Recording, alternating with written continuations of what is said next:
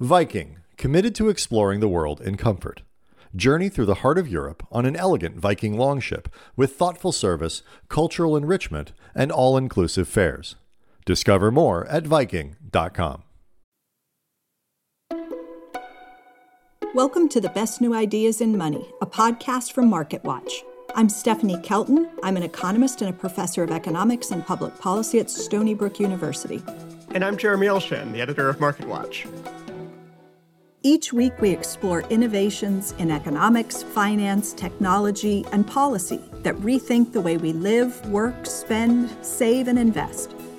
So today we're going to do something a little different. We're taking questions from you. We put out a request, and we got great questions on a wide range of topics, from crypto to insurance to inflation. All right, our first question is from Jade in New York. Hi, Jeremy and Stephanie. I have a question about cryptocurrency. I've heard that a new law has been passed that allows investors to buy stock in certain crypto coins. Could you please explain this a bit more and let me know what the pros and cons of purchasing this sort of stock would be? This is a great question, Jade. But let me start off by saying we're not going to be dispensing any actual investment advice here today. I think what Jade was asking about is the recent approval of the first Bitcoin exchange-traded fund, ETF. It's the first time that investors can get exposure to crypto in their brokerage or retirement accounts. Crypto enthusiasts and the ETF industry are bracing for the start of trading of the first Bitcoin futures ETF at the New York Stock Exchange. So an ETF is an exchange-traded fund. It's basically a mutual fund that lets you trade different assets like stock. In the case of the Bitcoin ETF, when you buy shares of that ETF, you're not actually buying Bitcoin. You're buying Bitcoin futures contracts. So a lot of people will say, well, if you really want to hold crypto, a much better way to do it might be just buying it directly. You can invest in companies that are associated with crypto. There's a wide range of them now, including even Tesla or crypto miners like Marathon Digital and Riot Blockchain. But I'd suggest you do your research or even talk to an advisor before making any of those moves. So there's a lot of regulatory uncertainty when it comes to Bitcoin and other cryptocurrencies. There are questions about whether governments might at some point feel that their own monetary systems are in one way or another threatened, the financial system more vulnerable as a result of the proliferation of cryptocurrencies. Doge was supposed to be a joke, and then it became wildly popular. There are definitely parts of the space that qualify as a joke, like Doge, Shiba, the fact that that has skyrocketed. And at the same time, there's $2.6 trillion in assets now. So we kind of, no matter what you think, have to take it more seriously. And when you talk to the biggest names in crypto and say, what's the number one risk in the space? They say US regulators, because with a stroke of a pen, they could regulate the whole thing out of existence. Sometimes I'll say to people, not entirely jokingly, that, a lot of these cryptocurrencies are basically one regulation away from seeing their value collapse almost to zero. Right, and that's the number one thing anyone should consider before putting any real money into crypto is it's hugely risky and speculative. Whether or not you want this, in your 401k, that's got to be your number one question.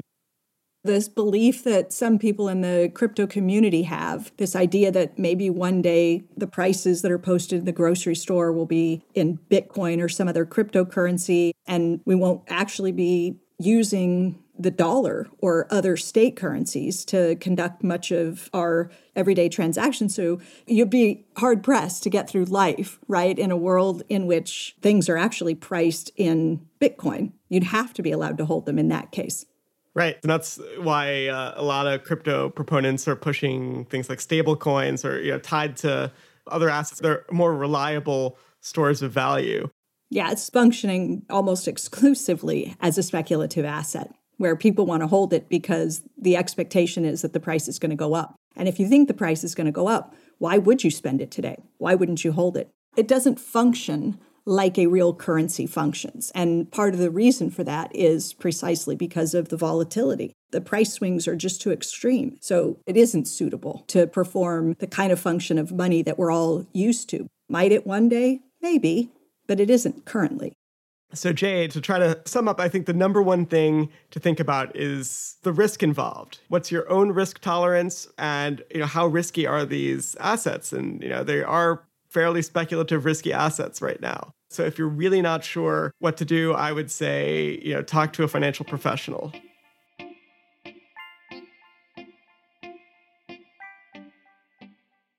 So the next question is about inflation, and that's a topic everyone is talking about right now. In fact, we recently did an entire episode on inflation. We talked about the Federal Reserve, and we asked whether we should be rethinking the way that we currently fight inflation. Since that episode dropped, there's been more big news. The Labor Department reported that prices are rising at their fastest rate in 31 years. Americans are now paying more for shelter, food, fuel, medical care, cars and trucks, and many other goods and services. Winter is coming, and the Energy Department predicts home heating bills could jump as much as 54% this year compared to a year ago. Prices are rising for food, energy, shelter, used cars, and new cars. So Stephanie, when we did the inflation episode, we spent a lot of time talking about disagreements about how to even measure it. That really sets up this next question we got from Mike in Austin. Can y'all explain the difference between PCE and PCI, how we get those different measurements, why the Fed prefers PCE, and why different inflation measurements variously include or exclude food, energy, and housing? Thanks so much.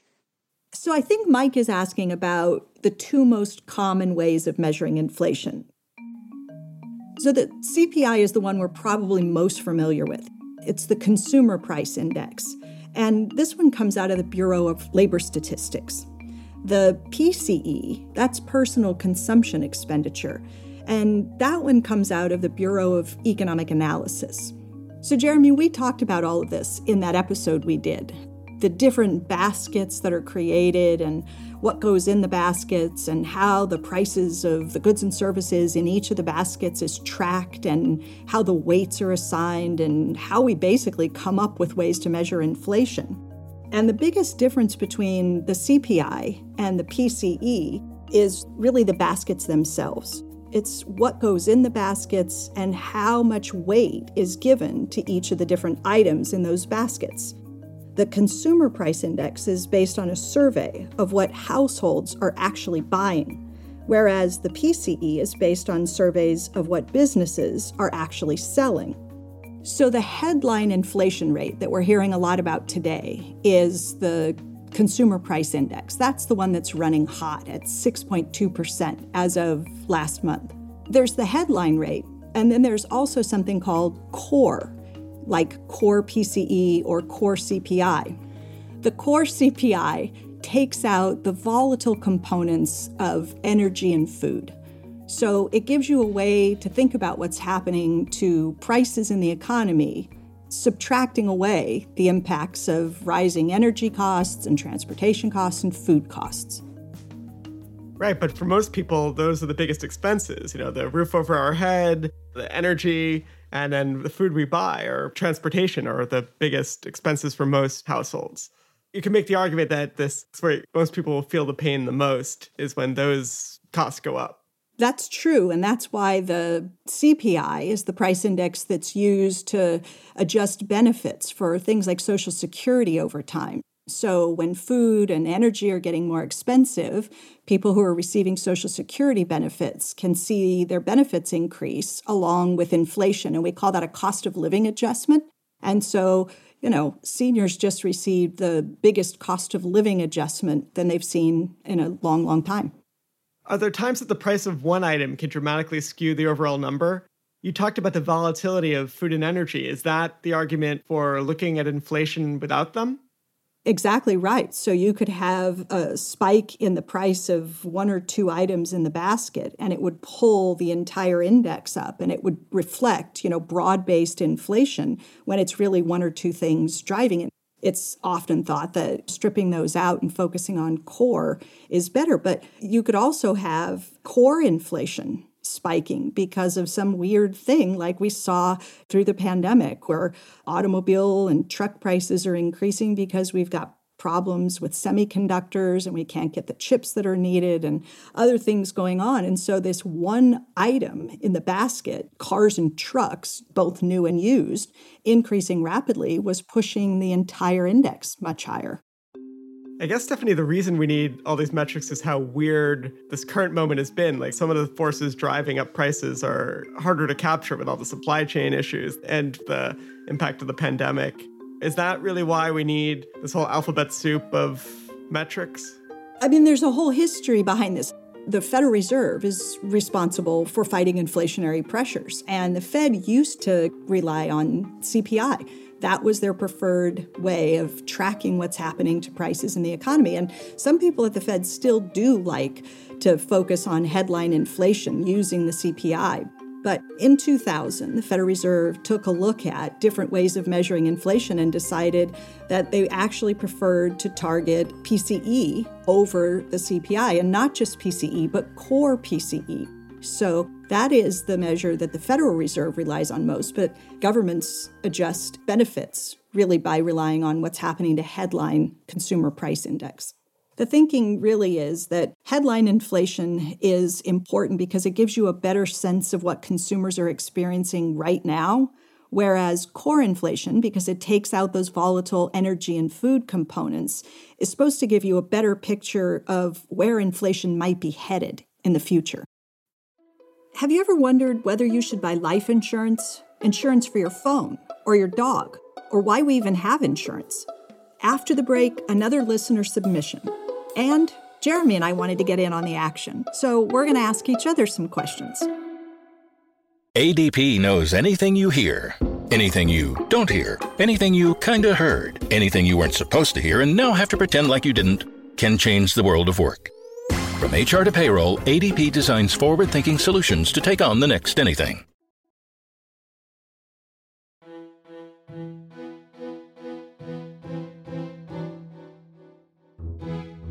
Welcome back to the best new ideas in money. Before the break, we heard your questions about cryptocurrency and inflation. Listener AD sent us this question about insurance and whether or not it should even exist. Basically, AD says there are so many different kinds of insurance policies like health and auto, home, life, and the list goes on. Do we really need all of them? You know, insurance is one of those things we so take for granted, but in some ways, it was one of the most important inventions in the history of finance. Maybe even the history of our civilization. I know that sounds crazy, but you can trace it all the way back to the Middle Ages, originally to cover the risk of merchant ships at sea never returning. And so why are people going to take the risks of making those trips if there's no way to protect themselves from those bad outcomes?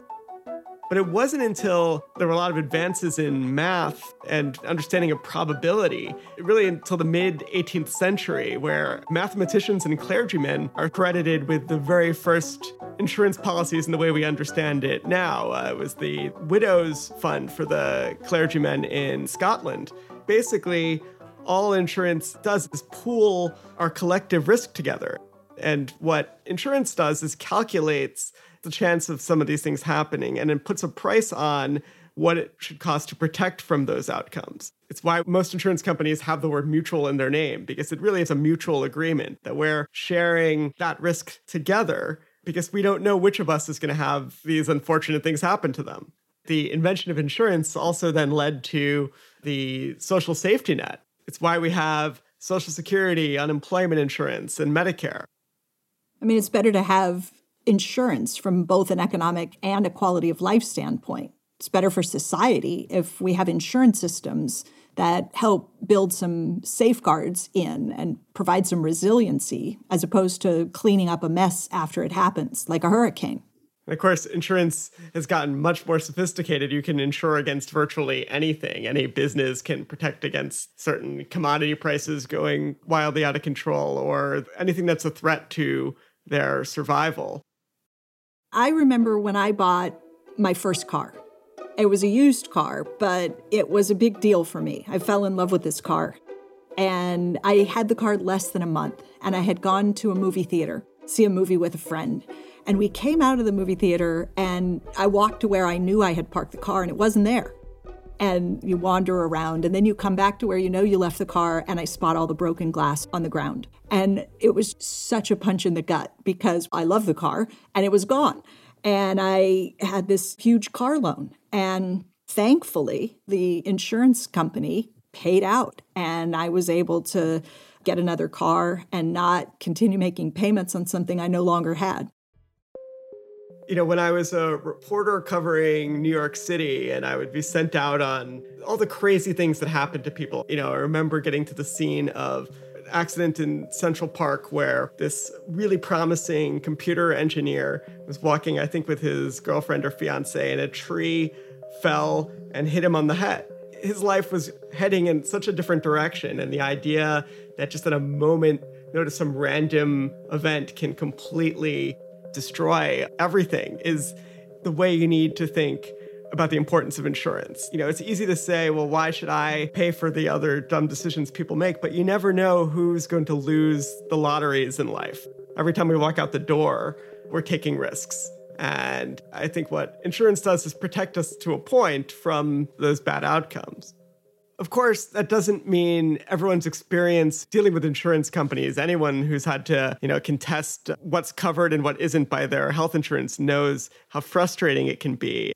You think you have full coverage, and then suddenly something catastrophic happens and the insurance company informs you that actually you don't have the coverage. Yeah, not all insurance products or insurance companies are created equally. Every time you buy a train ticket now, they say, do you want insurance on your travel? Every time you buy any piece of electronics, you're asked, do you want to buy an extended warranty to cover damage in the next few years? And a lot of those products, if you talk to experts, they'll say those are terrible deals. So not everyone needs every type of insurance. Okay, now it's our turn. Jeremy, I have a question that I've been wanting to ask you. We did an episode about how to hack your brain to be better with money. And in that episode, I talked about my kids and how different they are when it comes to spending or saving their money. And I know you have twins, so I'm sort of curious. Are they the same when it comes to how they think about and handle money? Like your kids, they're totally different. One of my sons thinks much more about the implications of how he spends his money. He recently went with friends to a restaurant on his own for the first time and asked about how tipping worked, which became a very lengthy discussion. And he digested this. And then when he came back from dinner, he said that his friends didn't understand and they grossly undertipped, but really felt terrible about it. My other son still prefers to work with the bank of mom and dad and not taken direct interest in his finances yet, but I'm sure he will. So here's a question I've been wanting to ask you, Stephanie. Do you always have that economist hat on, like when you're home with your husband and kids, or you go shopping? Are you still looking at things through the lens of your day job? I think if you ask my family, they would say yes. I probably would say that I'm able to sort of take off that hat and be more like a normal person. I think my family probably thinks that I walk around the house giving economics lectures half the time. So I guess in certain circumstances, if I'm making a big purchase, I probably spend more time thinking about those things. So we have this deck, right? And it's attached to the backside of the house. And I noticed this sagging on one part of the deck in the corner. And I thought, that doesn't look right. So we called some contractors and they came in and they said, you guys should really tear down the whole thing and rebuild it. And it was summertime and lumber prices were going crazy. And my husband was just thinking, we have to replace the deck. Let's just do the deck. And I was saying, well, lumber prices are currently going through the roof. And this is a particularly bad time. That I had to launch into this whole thing about, what was happening to lumber prices and how we were going to end up paying a lot more for the deck as a result. So who won this argument? We replaced the deck.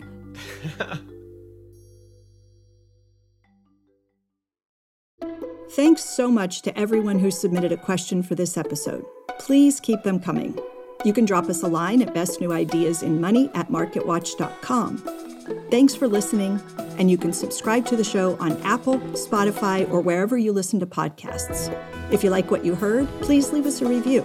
To learn more about inflation, cryptocurrency, and insurance, head to marketwatch.com. I'm Stephanie Keltman. And I'm Jeremy Olshan. The Best New Ideas in Money is a podcast from MarketWatch, produced by Best Case Studios. Devin Maverick Robbins and Suzanne Myers are our producers, and our associate producer is Hannah Leibowitz-Lockard. Our researcher is Alana Myers. The executive producer for Best Case Studios is Adam Pincus. For MarketWatch, Melissa Haggerty is the executive producer, and the associate producer is Katie Ferguson. Jeremy Binks is our news editor. This episode was mixed by Melissa Pons. The Best New Ideas in Money theme was composed by Sam Retzer. Stephanie Kelton is an economist and a professor of economics and public policy at Stony Brook University, and not part of the MarketWatch newsroom. We'll be back next week with another new idea.